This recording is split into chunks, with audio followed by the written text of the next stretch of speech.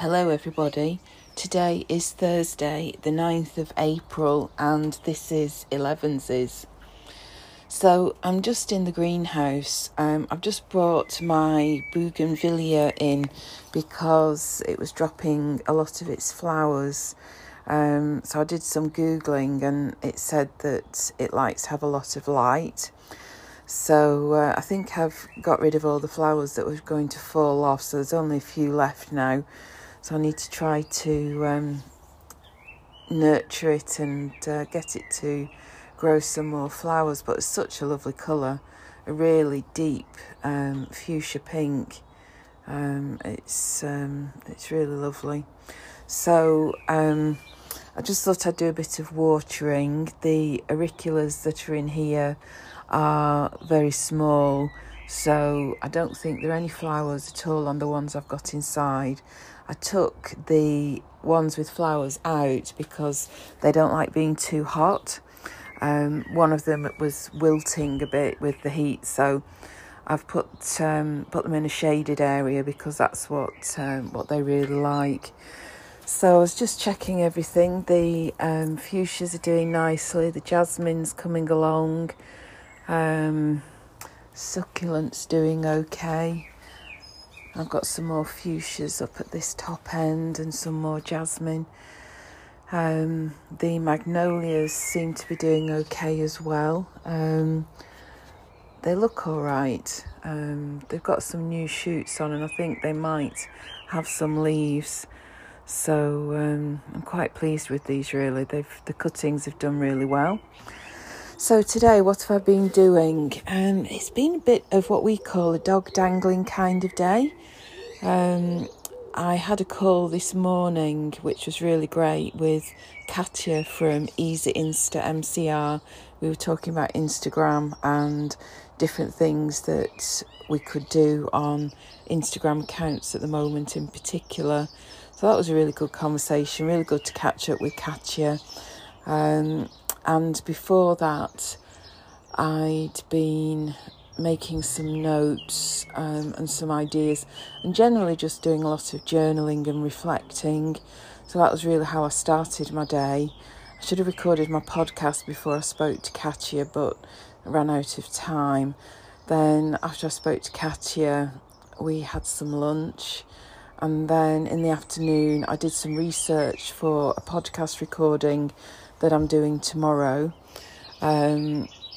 So that's first thing tomorrow. And then I felt really, really tired. That sort of deep tiredness. So I've had a bit of a lie down and put my feet up for a bit, which is not like me. I don't think it's anything significant. But I was really, really tired.